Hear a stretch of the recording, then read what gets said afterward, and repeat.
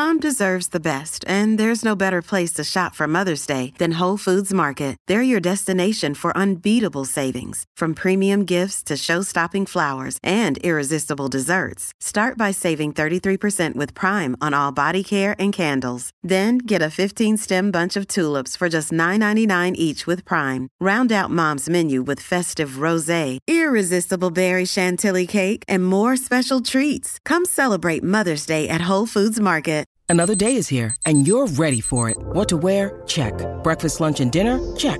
Planning for what's next and how to save for it? That's where Bank of America can help. For your financial to-dos, Bank of America has experts ready to help get you closer to your goals. Get started at one of our local financial centers or 24/7 in our mobile banking app. Find a location near you at bankofamerica.com/talktous. What would you like the power to do?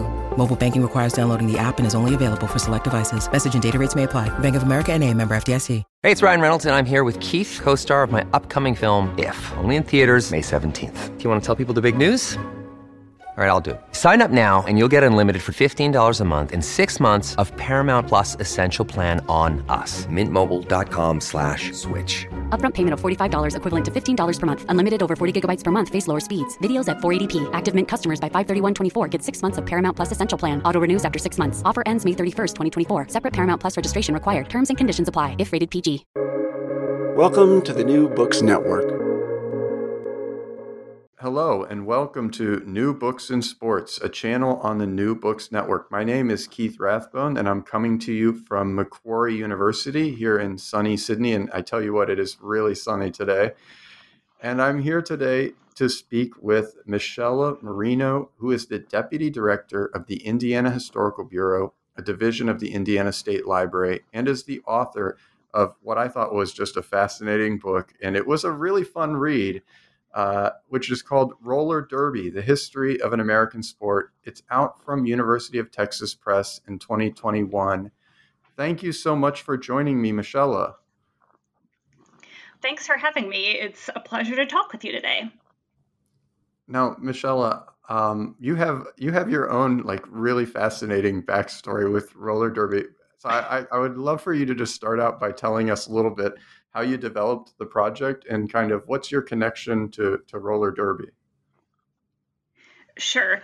In some ways, it goes back a little bit further than just roller derby. I consider myself an athlete. You know, whether I'm good or not is always debatable, but I grew up playing sports. I am a Hoosier at heart. I was actually born in Wisconsin, but grew up in Indiana and now live back in Indiana as well. But grew up in small town Indiana, and basketball was king. So that was my sport of choice growing up. I played for a couple years in college. And I was just thinking about this before we started chatting. I really think in some ways that's where I started thinking more deeply. Perhaps my, 18 to 20-year-old brain certainly wasn't fully formed, but about sport and identity. And in part, how much that meant to me to be a basketball player and to be an athlete. And when I stopped playing in college, that really shook me, I think, to my core. And I was really always looking for another sport or to get back into it in a different way. So, of course, I graduate college, eventually go get my master's and then PhD. And when I was in Amherst, Massachusetts, getting my doctorate at the University of Massachusetts, Amherst, I knew that I wanted to study basketball in some way for my dissertation and wanted to do a deep dive into the history of women's sports. And so I had an advisor, Chris Oppie, who's very well known for his work in Vietnam, but has also done some sports history as well, suggested that I look at a comparative sport, a more traditional, or I wanted to look at basketball, of course, but he wanted me to compare, I guess, with a non-traditional sport. And so, there was this sort of moment I remember sitting in his office on campus, and he was like, "How about roller derby?" And in my mind, I was like, what about roller derby? Like I had very vague images of, and I mentioned this in the book too, but of seeing it on cable TV in the late 90s, and they were wearing spandex and on rollerblades. And I didn't really know much about the history of it at all. And so I was like, what about it? Okay, I'll look into it. And I did. I started researching it. And then, was just fascinated about what I was learning, about how long it had been around, that it had been co-ed, and there were all these really interesting gender dynamics. But at the same time, this was happening in, I think about that time was 2008, 2009. There had been a resurgence of modern roller derby. And so I started just, digging into the local team. I kept seeing articles about the local team, which was Pioneer Valley Roller Derby, popping up in sort of the alternative newspapers, and then could check them out on the website. And I was like, well, if I want to know more about the sport, I should try it out. Like I said, I'm an athlete at heart. I'm super competitive. So I'm like, well, I should just go see what this is about to better understand it. And it wasn't intended. I didn't want it to be like a covert participant thing where I was like doing this underground and not letting anybody know about it or anything. But I just wanted to learn more about it so I could better understand it as I was researching it. So I did go and try out and ended up joining the league and skated with Pioneer Valley Roller Derby for several years. So I actually did start researching it first. And then, like I said, wanted to understand it better. And to do that, I felt like I needed to actually try to play it, which was really important because it helped me understand the nuances between the old game and what had been in the 30s, 40s, 50s, really all the way through the 1970s, and then this modern resurgence that people are pretty familiar with now. Yeah, I loved the idea of embodied histories, like that we need to have some sense of, the effective work that maybe our subjects do in order to really understand them, especially for sports historians. And I think we rarely kind of write about it, but so many sports historians are athletes, Monkey, or former athletes. But you were an athlete kind of the entire time. Like you kept roller derbying as you're writing, and there are parts in your book where you refer back to kind of your own experience. So I wonder if you can tell us a little bit about how, kind of expand a little bit on how that playing of roller derby helped you better understand kind of what your historical subjects were doing. Yeah, it definitely helped. And to be honest, at times it hindered it a little bit too, which is interesting to think about. On one hand, I came to learn how to skate and the problems that you could have with that, and, team dynamics and playing a co-ed sport, what that looked like, which was also a unique situation that I found myself in, which connected me back to the old game of roller derby. It has been co-ed from its inception in 1935 and remained so through the main roller derby organization, the Seltzer Family Roller Derby, which folded in the mid-1970s. But I joined one of the handful of co-ed modern roller derby leagues. So when I was studying the sport, it did not faze me that it was co-ed because our league was co-ed. But the modern resurgence of the game that came about out of Texas post 2001 was mostly feminist-driven, women-only leagues. And I understand and respect that space too. We can come back to that as well. But there were just a handful of co-ed leagues that had popped up again in this modern resurgence. But so I felt like that also gave me a unique perspective because that was the sporting experience I was having as well, although we weren't necessarily on the same team or scoring in the same format as the older game. But again, when I was skating, it helped me also form contacts and networks. There had been a lot of former skaters that in the early years of the modern resurgence had volunteered and offered to help train modern skaters and modern leagues and sort of the nuances of the game. Some of those relationships were really good and some weren't. And so a lot of bridges were burnt as well. But in particular, there were a couple folks in my league that knew some of the old skaters or had even made contact with Jerry Seltzer, who was the second owner of the roller derby. His father, Leo Seltzer, founded the sport in the 1930s. And they were able to sort of put me in touch with people I needed to interview, both of the old game and the new. And so it really helped me, again, not only as an athlete, understanding the ins and outs of the sport and the differences in the rules from what had been previously to the modern game, but then making those connections of people I needed to be in touch with and interview to get the, firsthand skater experience and perspective. And then, as I mentioned in the book too, just, I didn't know how to skate when I started. I mean, I had skated like a handful of times, like growing up at like the roller cave for like an 8th grade birthday party or something like that. Exactly. Like I was not good. I did not own a pair of skates, and so it was really scary trying out at first. And even though I had played, basketball, volleyball, softball, all these sports in the past, skating is a whole different game, a whole different skill to pick up.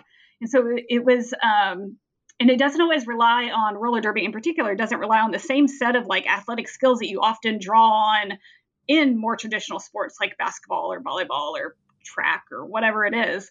And so that was a really interesting experience to me of like sort of trying this sport, but also not having a background in it. But like I said, I'm competitive and I wanted to learn it and I wanted to be good. I don't think I ever really achieved that necessarily.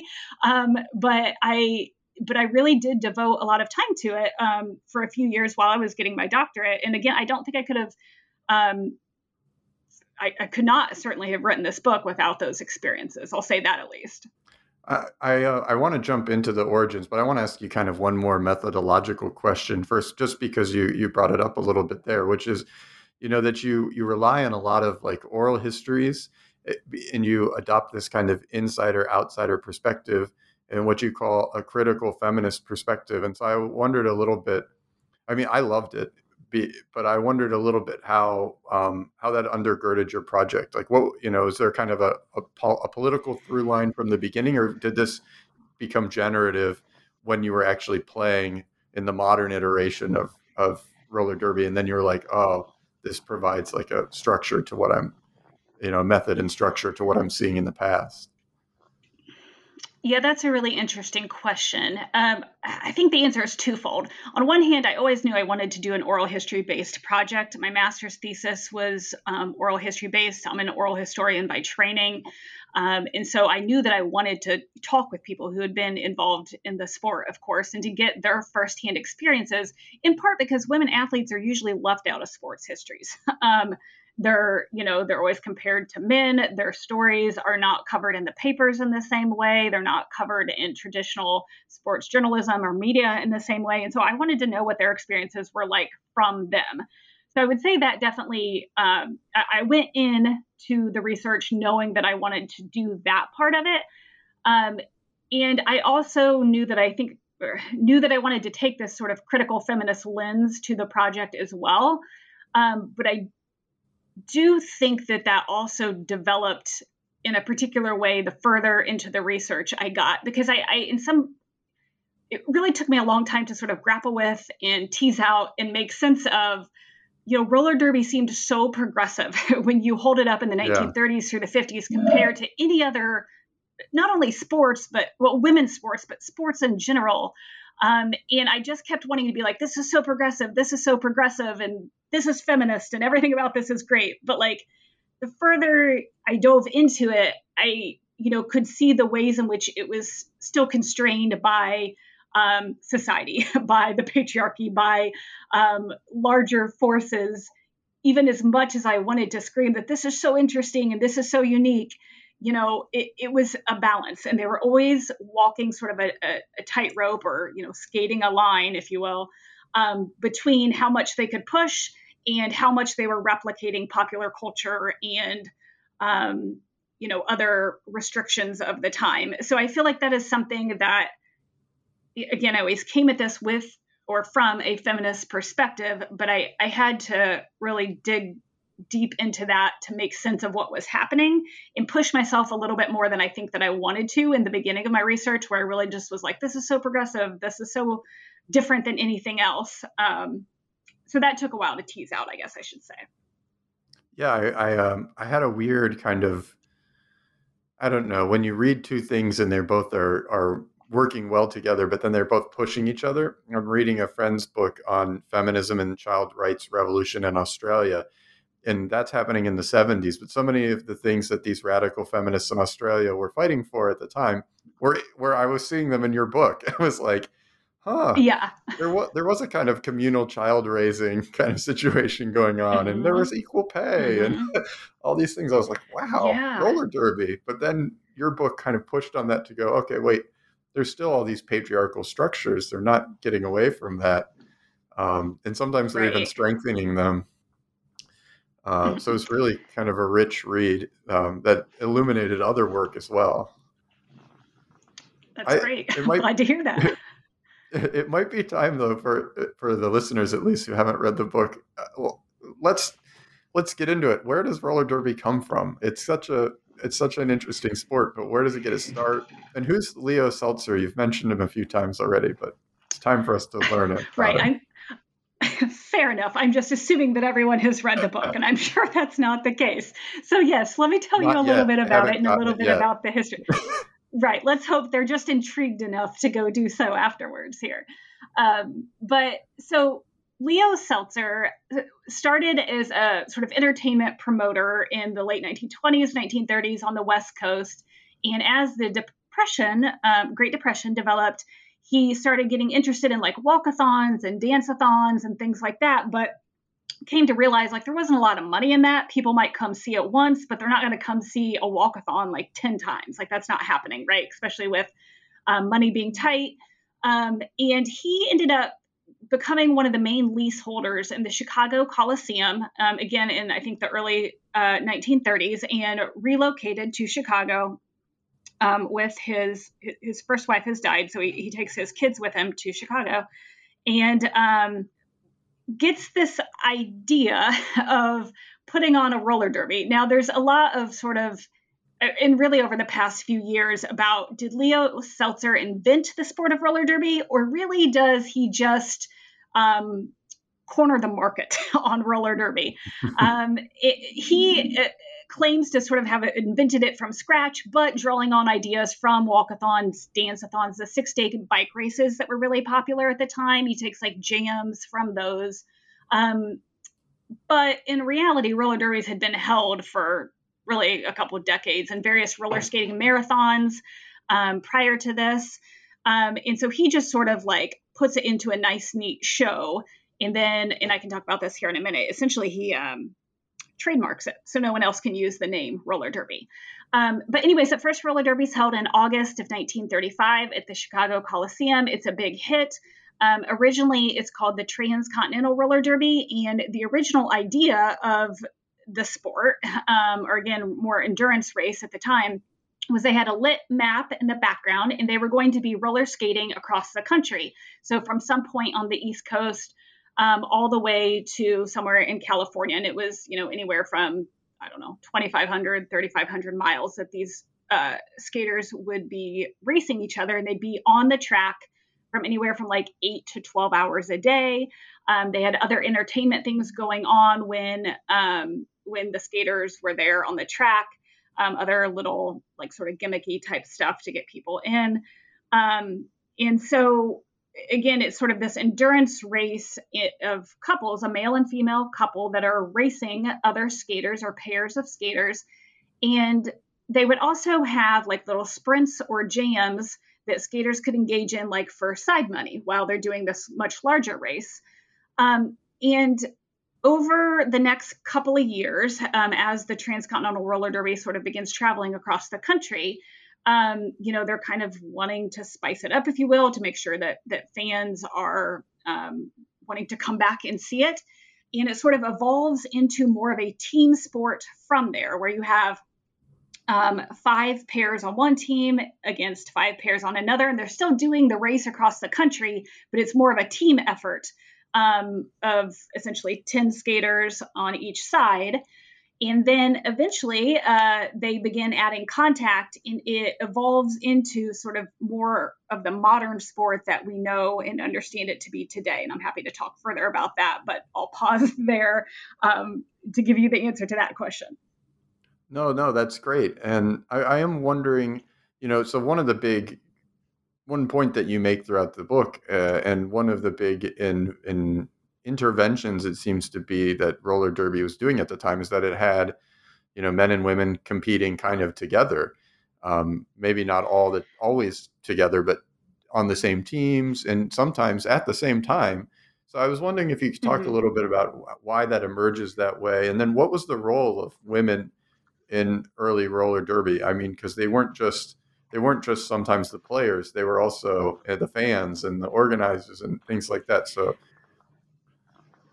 yeah, I would argue that women have driven the sport from its beginning through, again, the whole seltzer era of the sport, which lasts to the mid-1970s, and then, of course, with the modern revival as well. But this is where I think Leo Seltzer was a brilliant businessman.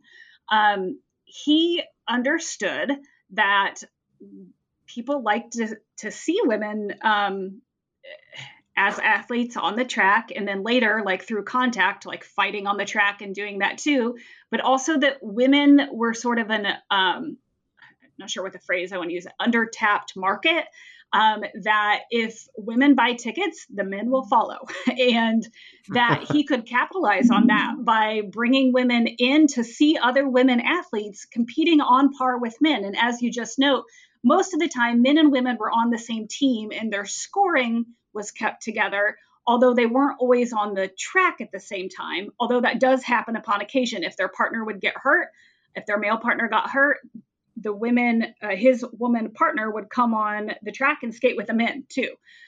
So that was not uncommon that they were on the track at the same time, but the sport was not structured like that per se. But men and women were teammates and their scoring was kept the same, whether that was the endurance race or when it evolved to more like the contact sport that we know.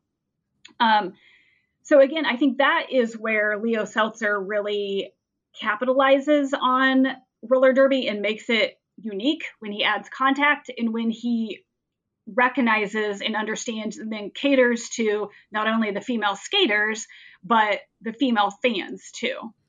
One of the things you do in your book, and I don't know that we can talk about everyone, is that you're really great about, because you do oral history, you're really great about actually discussing people, right?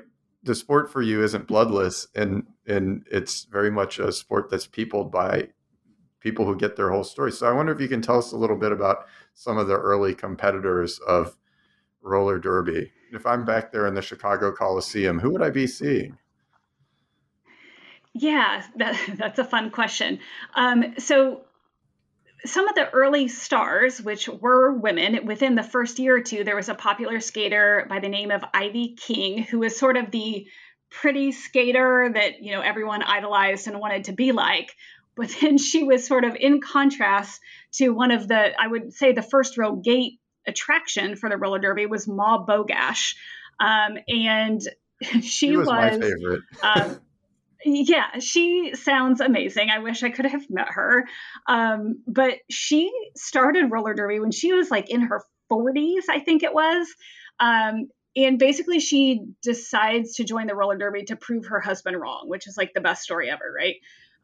But she was diagnosed with diabetes, and her doctor essentially tells her that she needed to get in shape. And she wasn't a big athlete prior to this or didn't play other sports. And so she really liked roller skating. So she begins going to a roller skating rink. She's from Chicago and becomes a pretty prolific skater.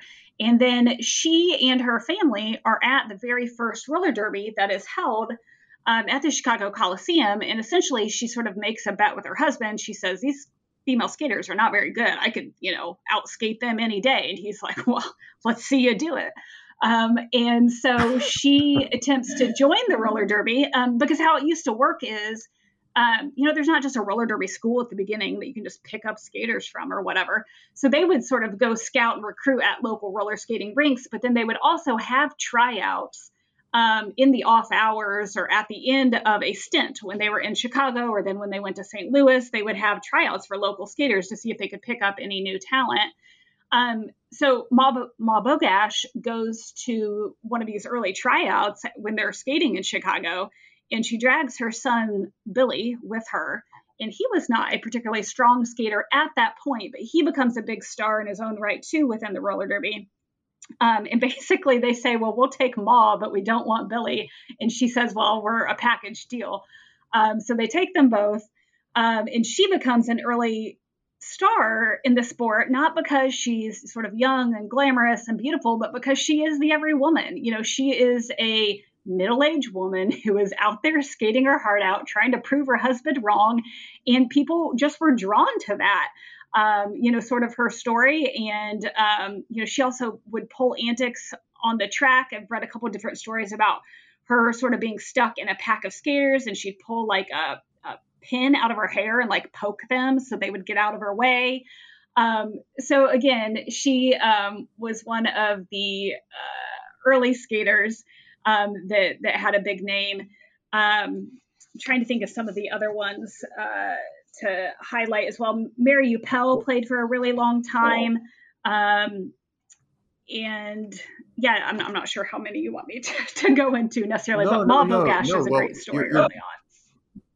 I was hoping you'd bring up Ma Bogash, but I didn't want to force the issue. But I mean that for real. Like your book, there's a lot of sports histories that focus more on kind of structure or things like that, and you end up realizing there's no people in it, or very few athletes. I say that as a person who wrote that book as well. So I'm guilty of what I'm charging other people of. But one of the things your book does is that it telescopes nicely between kind of individual biography, but then also looking at kind of the broader picture, and just moving kind of out of chapter 1 into chapter 2, thinking about skating through the boundaries of identity. All these different figures, they allow you to talk about how roller derby challenges or not some of the gendered social expectations of mid-century American sports and life. I'm wondering if you can talk a little bit about why roller derby might have been a challenge to people's expectations about gender in sport and gender relations in society. I mean, it's kind of a big question, I know, but you wrote the book, so... Put me on the spot there. So I think, women's sports changed drastically, I think I would argue, throughout the course of the 20th century. But if you look at sort of the heyday of roller derby, really from its inception in the mid-1930s through its golden era in the late 40s into the early 50s, I mean, this is such an interesting time for women in American society in general, where gender roles are changing, but they're sort of temporary. Like if you think women during World War II, they're asked to come into the workforce, but then they're promptly sort of, if not pushed back out, at least pushed back into more traditional jobs. They are increasing access to sports, like through industrial recreation and even women's AAU leagues. And you have the All-American Girls Professional Baseball League during World War II. And then in the 1950s, you have this sort of supposed return to tradition and normalcy, but that's also not the reality of a lot of women's lives in the post-war era. And so in some ways, I think like roller derby reflects that and is always trying to balance between pushing the bar of like, look, we're doing this really cool thing where women are on par with men, and look at how great look how athletic they are and how tough and rough they are, and skate as well as the men do, and fight, and it's exciting to watch. On the other hand, also not turning away this traditional fan base, what is middle and working class folks, right? Who they're trying to make up that base, the fan base. So they're also then highlighting like, well, they're roller derby skaters, but they're also mothers. They're also wives. They're also, love to stay at home and cook spaghetti and do these other things that supposedly women, like to do. There's, a couple great quotes from various skaters. I think it's Gloria Mack at one point says, all I want to be is considered a lady. Yes, I play roller derby, but, I love my home and my husband and just want to be seen as, a normal lady. So they're always, kind of pushing the boundaries while also trying to put up the sort of publicity of, no, we're just like you too. And we are traditional as well. So, again, they're always sort of walking that line with that. And it's also interesting, and this gets into the sports entertainment piece of it too. Leo Seltzer, who is the founder of the roller derby, he does want this to be seen as a true sport. But how do you convince mainstream journalists to cover it as such when you have these professional women athletes? And as he's trying to convince everyone to cover it on the sports pages, though, he's also a sports promoter and is a businessman and needs to make money at the gate. And that includes, sometimes having people put blood capsules in their mouths. And when they fall down on the track, it looks like they're bleeding. Or, the women fighting or doing these other antics that also makes people question its legitimacy at various points. So again, he's like balancing all these different pieces to it. Many of us have those stubborn pounds that seem impossible to lose, no matter how good we eat or how hard we work out. My solution is PlushCare. PlushCare is a leading telehealth provider with doctors who are there for you day and night to partner with you in your weight loss journey. They can prescribe FDA-approved weight loss medications like Wegovy and Zepbound for those who qualify. Plus, they accept most insurance plans. To get started, visit plushcare.com/weightloss. That's plushcare.com/weightloss. Your brain needs support, and new Ollie Brainy Chews are a delightful way to take care of your cognitive health. Made with scientifically backed ingredients like Thai ginger, L-theanine, and caffeine, Brainy Chews support healthy brain function and help you find your focus, stay chill, or get energized. Be kind to your mind and get these nootropic chews at ollie.com. That's OLLY.com. These statements have not been evaluated by the Food and Drug Administration. This product is not intended to diagnose, treat, cure, or prevent any disease. I feel like I went way off track there, but you can bring me back on board if you need to.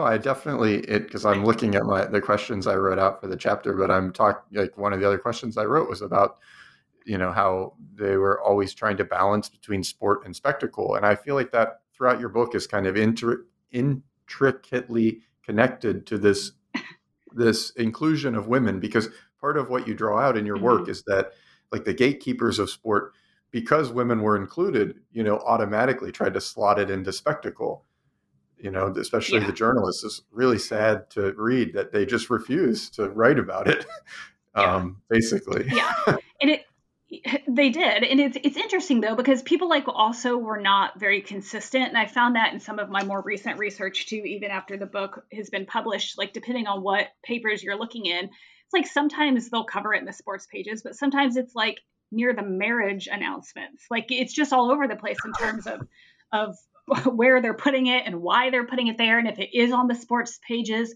usually it's really derisive, I guess, or critical of the sport. But I guess I did want to I absolutely want to talk more about this balance between sport and spectacle too. But to get back into the identity piece, this is also something the women themselves were grappling with. They wanted to be taken seriously as athletes and as professional athletes, and that this is their career. But, as women athletes have had to face throughout much of the 20th century, because they are participating particularly in a full contact sport and not, say, tennis or ice skating or these more traditional sports that you have that are played by white middle class or upper class women in the mid 20th century.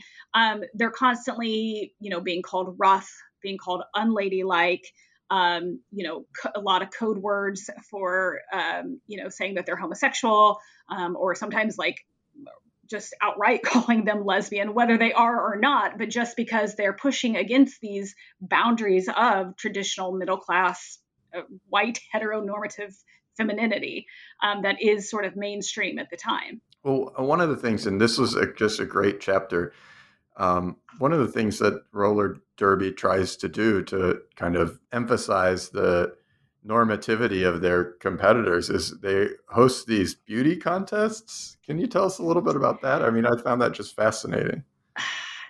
Yeah. And roller derby is not the only organization to do this. So AAU basketball, women's basketball, becomes popular in the 1930s, 40s through the 50s. And they also do similar things. So other sports are drawing on this idea. And it's, again, just gets down to apologetic behavior. Hey, these women are playing a sport. we don't want them to seem masculine, so we are going to hyper feminize them by making them participate in a beauty contest. But that really does stick with the roller derby. I mean, we're all familiar, no matter how much you really know about roller derby, you've probably heard the phrase roller derby queen, right? There's a song about it even. So it does become known for that. And it's interesting, though, because they also have a roller derby king contest, but the sort of parameters of that contest are a little bit different. But essentially, in the early years, it was just kind of a popularity contest where fans would write in and, kind of vote on their favorite skater. At least that's what I think Mary Uppel claims. She's the first roller derby queen. And I want to say it was 1938, excuse me. They take a few year hiatus on that and then come back in the 40s and 50s. And then it's basically like, who do you think is the prettiest skater? And there were ballots that were printed in the Roller Derby News, which was a popular publication that was put out by the roller derby itself. And fans would vote in on who they thought was the prettiest skater. And that would be, they would sort of tally votes for a couple months at least, and then hype that up in the paper and kind of get quotes from the women about it. But when I interviewed the women, most of them did not care about that at all and didn't really want to talk in depth about, I don't know if they, were sort of embarrassed, talking about how people thought they were pretty or what it was. But just, that was not something, it was clearly promotional and gimmicky, I guess is what I should say. It was not something that they really cared about and was like, oh, I really want to get roller derby queen this year. Nobody said that. So they understood sort of the purpose of it. But it was not something the skaters themselves valued in any way, shape, or form. Yeah, it that chapter for me really highlighted so much of how expectations about beauty can shape kind of the ways in which people perform, but also how agentic some of the women could be, some of them caring, clearly some of them not caring, to look quote unquote feminine, wearing makeup or not wearing makeup. But that also there are real limitations, racial, LGBTQ, potentially athletes, not being able to get the votes because it was a popularity contest. So it was a really fascinating chapter. Yeah, thank you. And yeah, I mean, I'm sorry, go ahead. No, please, you go ahead, please. Well, I was just going to say, you use the word performance, and that is they are performing femininity, right?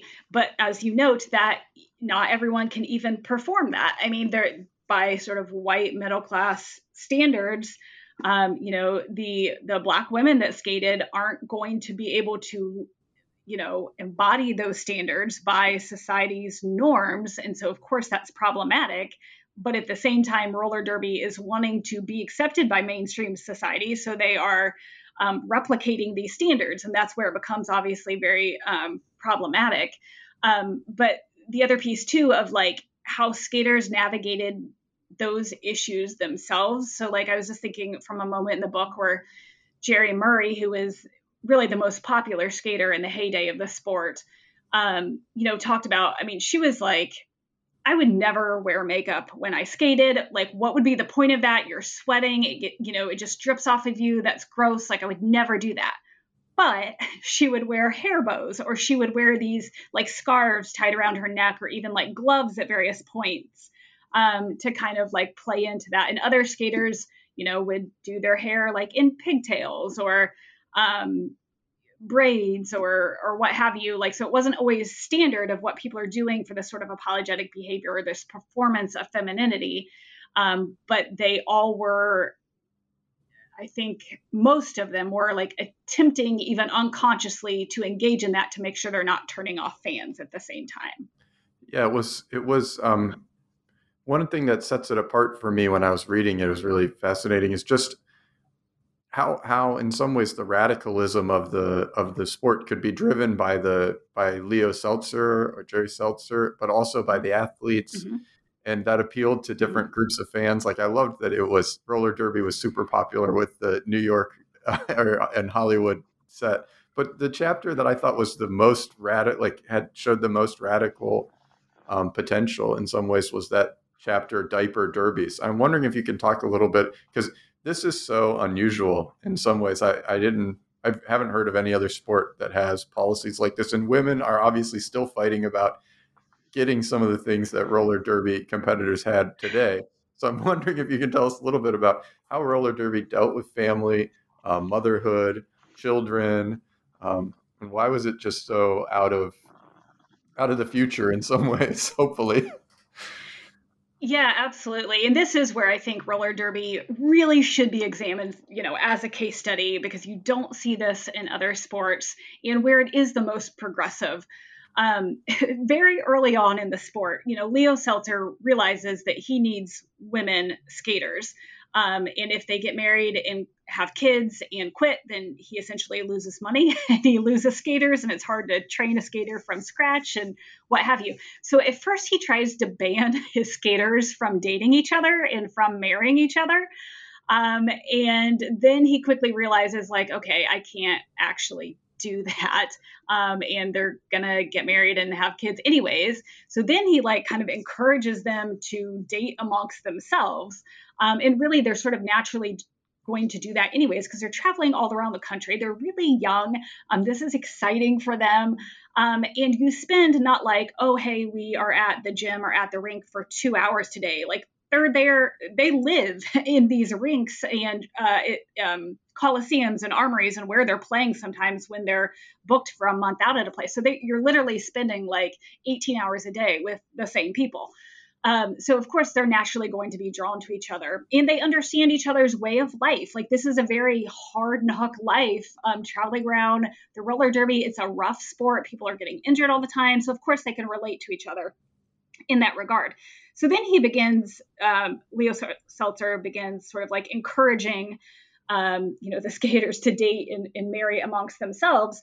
But ultimately he realizes I can't control whether the women are going to have kids, obviously. And so he just makes it accessible and makes it, builds family into the roller derby. And in some ways it had been that way from the beginning, because it was a family, he and his brother owned a skate company. He had his daughter and son-in-law working in the front offices. There were a lot of relatives sort of involved with it on his side from the get-go. It's always been a family affair. And again, you have Ma Bogash and her son that are playing. Over the years, you have brother-sister teams. Whole families are joining the roller derby. So he recognizes that that's sort of an important piece to it. But especially these big stars, he doesn't want to lose them. So he's making it okay for them to bring their kids with them on the buses, or, traveling separately in a car, but following the bus. He sends advanced men into the next town they're going to make sure that the hotel rooms are set up, that the hotel rooms have cribs, or a babysitter or strollers or whatever it is they need. They bring trainees with them that aren't ready to skate on the teams, and they serve as babysitters for some of the couples that have their kids with them on the road. So he makes a lot of adjustments to accommodate this life. And again, obviously that affects the women in particular ways. It doesn't necessarily affect the men, but it allows... in some ways, he's just more accommodating he allows the male skaters to be fathers too, and not to also have to choose between being just an athlete or a dad. Now, of course, I think that's a bigger choice there for the mother and affects their lives differently. But he does this across the board for both male and female skaters. Yeah, it's hard to just state how revolutionary this must have been at the time, because it just is kind of avant la lettre. Before even the radical feminist movement has adopted all of these things, roller derby's done it. Yeah. Roller derby's doing equal pay, roller derby's accommodating families. It's just, I was shocked. Yeah, it is. And in some ways, I guess it is super progressive. Of course it is. I make that argument myself. On the other hand, it's also a promotional strategy, because remember, they're playing this game of, no, these are normal women. They're rough on the track, but she's a mother. Like, look at her cute kid. So they are publicizing that in the newspapers, highlighting the family atmosphere to also counteract the negative stereotypes that are emerging about the female skaters. So it is radical and it is progressive, and I don't want to undercut that, but he also uses that to his advantage to normalize the women at the same time. Yeah. I could talk about this longer, but there's 2 other chapters in the book, and I want to try to get to the end, because the last chapter about kind of contemporary roller derby is also fascinating. But so then maybe, we haven't really hit on, or I haven't hit on, one of the things you talk about in the book was just how popular roller derby is. But then, it goes from being one of the most popular sports on television, and then in the 70s, it just collapses. So maybe you can tell us a little bit, kind of briefly, about why the Seltzer roller derby ends, and, why it needs to be then rejuvenated in the 2000s. Yeah, absolutely. So Leo Seltzer, again, sort of founds the sport, if you will, in 1935 and continues to operate it through the 1940s. And he sort of settles the sport in New York City. And they have a TV contract through, I think, is it 1952. And then he just struggles to get his footing and to keep the sport sort of going after that. He can't find another TV contract, so the operation's low on money. And he decides, like, we need to move the sport to the West Coast, and we're going to try to make it big there. And so he, moves the operation to California. And then Leo Seltzer realizes, I've been doing this for a couple of decades now. I have some other interests. He was wanting to pursue some real estate and some other things like that. And so he decides that he wants out. And at this point, his son, Jerry Seltzer, he'd kind of grown up around the sport, and he'd just gotten out of the Army, and had also had been helping out doing some trackside announcing. And I think he was working for the roller derby skate company that his uncle Oscar owned, sort of jointly with Leo Seltzer. And so Leo Seltzer kind of decides he's going to walk away and maybe even shut down the sport. And Jerry says, let's pause that. Why don't you let me try to take it over and see what I can do? And so Leo does. So Jerry Seltzer becomes the sort of second owner of the roller derby. And I believe it was 1959 or so, but a lot of different things are changing and happening at the same time. So, right, they relocate to California. There's a lot of new advances with TV and television syndication that are going to affect the sport. But essentially, they have the second resurgence under Jerry Seltzer on the West Coast. And roller derby becomes very popular again, but it also becomes more theatrical than it ever had been before. And towards the end, it sort of tarnishes its own image, if you will. But so Jerry Seltzer keeps it operating for about 15 or so years. And I think it's 1973 when he also decides he wants to get out, and there's not enough money. And so he closes down the Seltzer family roller derby. Now, I say all that to say that the Seltzer family roller derby was in many ways the main component or business operation when people say roller derby, anytime from 1935 until 1973, they're generally referring to the Seltzer family roller derby. But outlaw units constantly would crop up where skaters would get angry at the Seltzers over pay or, being transferred to one team or the other or whatever, and would start their own roller derby in a particular location or even one that traveled around. But because, I think I alluded to this earlier, Leo Seltzer had trademarked the name roller derby, nobody could ever call it that. So you'd hear these other names like skating derby or roller skating competition. I don't know. They would make up all these different names. And so none of these units really last very long until a competitor that also has several names, but called Roller Games, emerges in the late 50s or late 60s too. And they sort of operate side by side with the roller derby until the mid 1970s. And then Roller Games also folds.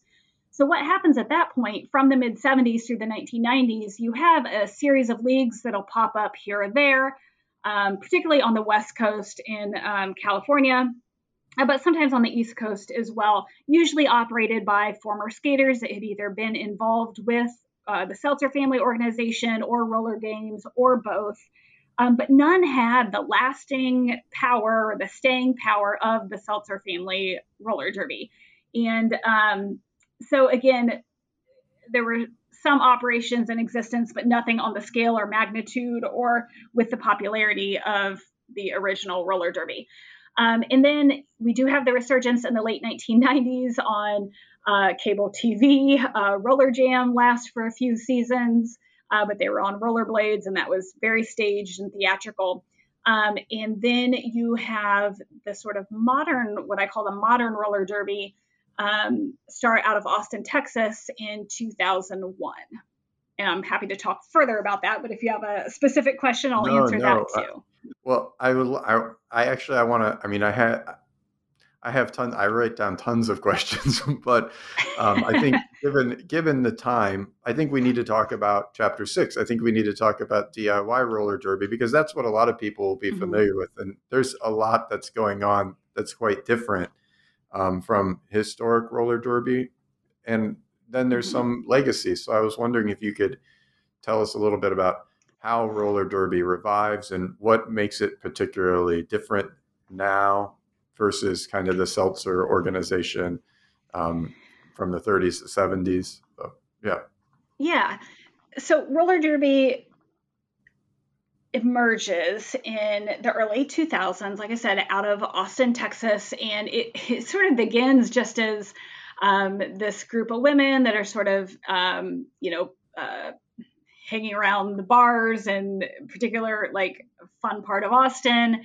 And they decide they want to form roller derby league, but they don't really know what they're doing. They don't really, and I don't mean that negatively, like roller derby hadn't really been around for a while. They have sort of this generic idea of what it was, but they're just kind of excited to like start this thing that is unique. And there was a guy by the name of Dan Policarpo who supposedly originally had the idea to do this, but he really wanted it to be sort of like a circus freak show, but then with these like hot women on skates that were going to be fighting each other.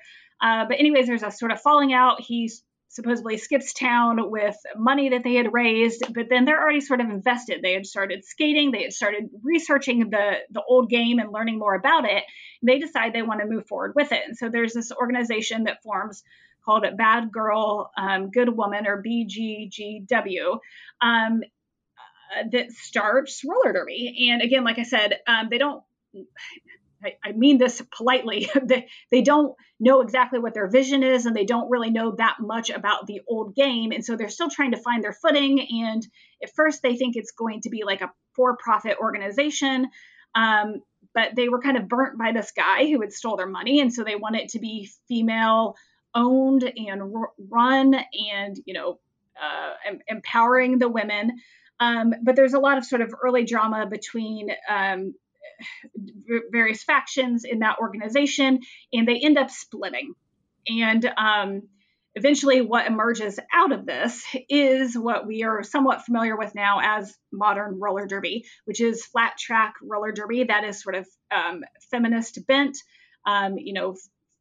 female empowerment, but with this also DIY ethic that we're doing it ourselves, that we are in control of this, and it's grassroots. And it's sort of radical in that regard, which is what's amazing about it. And so that spreads very quickly in the early 2000s. Eventually, they form a governing body within the first 5 years, and it really spreads like wildfire across the United States and then across the world, really, and very quickly. And so there's a lot of really interesting components about it, but even what emerged within those first few years has already changed within the last, we're like 2 decades in at this point, where the early skaters were really big into alter egos and sort of fishnets and hot pants. And there was like a sort of sexual aspect to it, or at least flaunting sexuality, but we're in control of this and it is feminist and we are doing this for ourselves.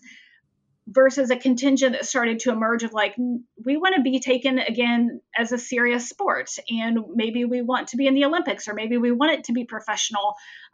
We don't want to use alter ego names anymore, and we want to wear uniforms. And so there's sort of this evolution over the last 20 years, of course, which I think is natural to some extent, over what is modern roller derby going to be, and what are our principles, and how are we going to promote ourselves. And I don't know if there's a complete consensus of that even now, but we've seen that shift really over the last 10 years. Yeah, I think this chapter is really great for kind of highlighting, because you never abandon that critical feminist perspective.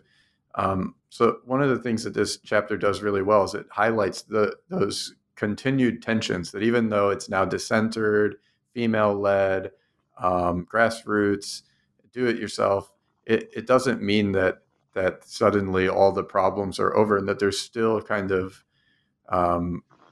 maybe inherent tensions in the kind of sport itself. And one of the ones that you've alluded to at the beginning of our conversation in talking about your own participation was the participation of men in modern roller derby, which remains a kind of complex issue. So I was wondering if you could talk a little bit about that. And then I want to ask you quickly about the Olympics so we can bash on the Olympics people. Of course. The timing's perfect for that, right? Yes. So it's really interesting, because when modern roller derby again emerged in the early 2000s, a lot of men participated in the sense that they were there supporting their girlfriends, wives, sisters, buddies, whoever. And they were referees, they were coaches. There were a lot of men around, but they were not skaters. They were not participating. And then sort of as the sport grew and more people are loving it, men were like, well, I would like to play too. This looks fun, right? So there's a handful of men's teams that pop up that are really attached to women's teams, or were part of what had been women's leagues. And the one I joined was a co-ed league in that regard too. And it was sort of the same thing. And I mentioned this in the book. My league was co-owned originally by a couple, Sarah and Jake Fahey and Sarah Lang. And Sarah started skating. Jake's like, well, I'd like to do it too. It looks like fun. But they never wanted to, at least these early men's teams, didn't want to intrude on this feminist space. They wanted to support it.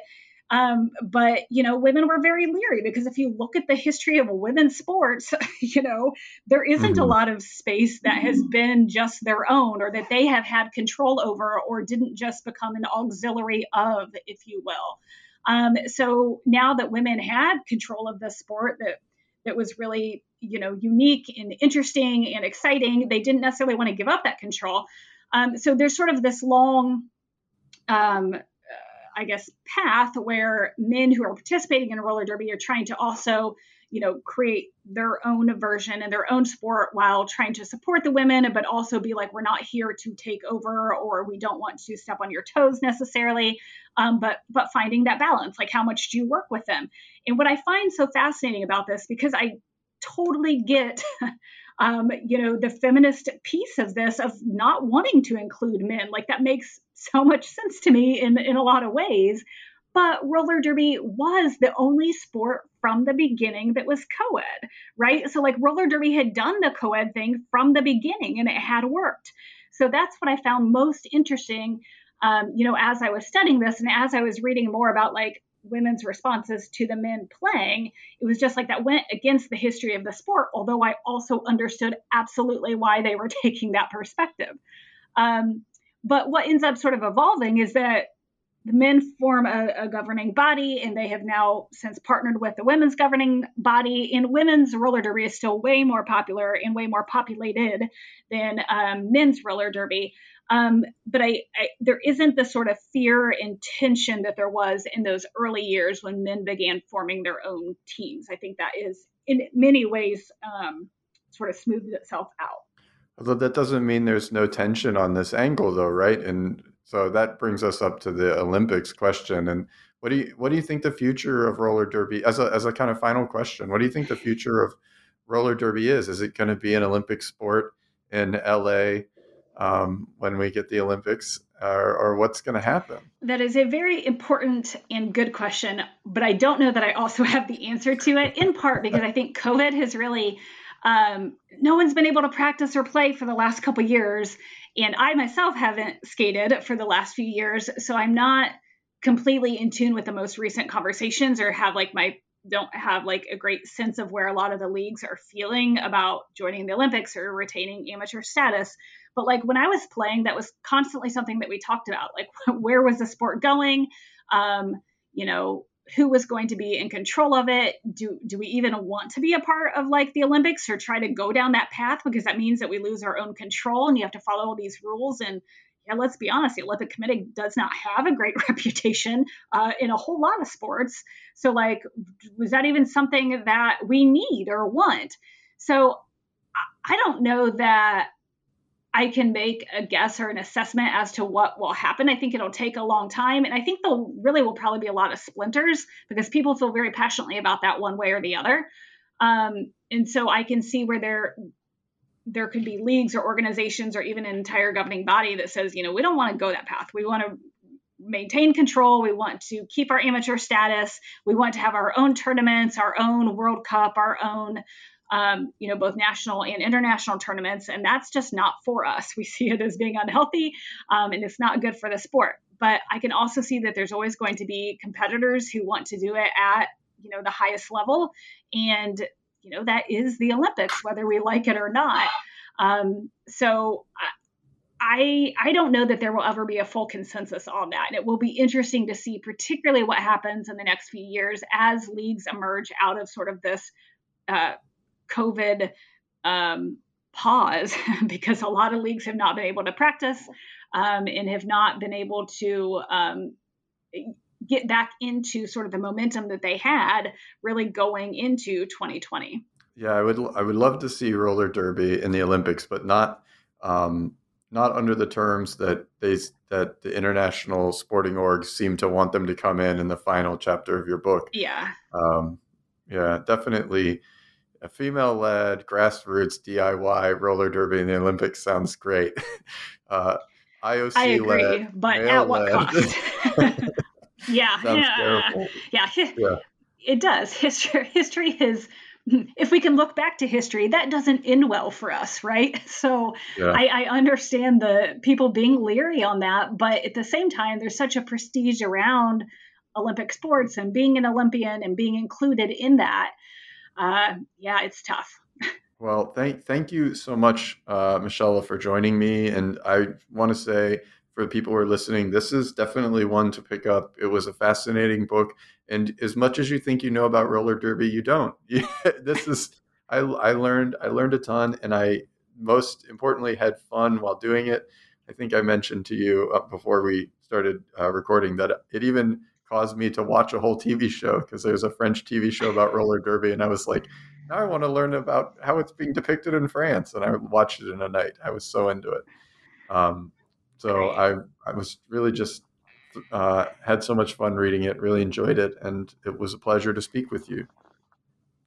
Yeah, well, thank you so much for reading the book and for inviting me to be on the podcast. I really enjoyed talking with you. And I obviously love talking about roller derby, and I'm happy to do it. Awesome. Well, I've been speaking with Dr. Michelle Marino, who is the Deputy Director of the Indiana Historical Bureau, a division of the Indiana State Library, and she is also the author of Roller Derby, The History of an American Sport, out from University of Texas Press in 2021. You've been listening to New Books in Sports, a channel on the New Books Network. And I am Keith Rathbone from Macquarie University. Thank you very much for joining us.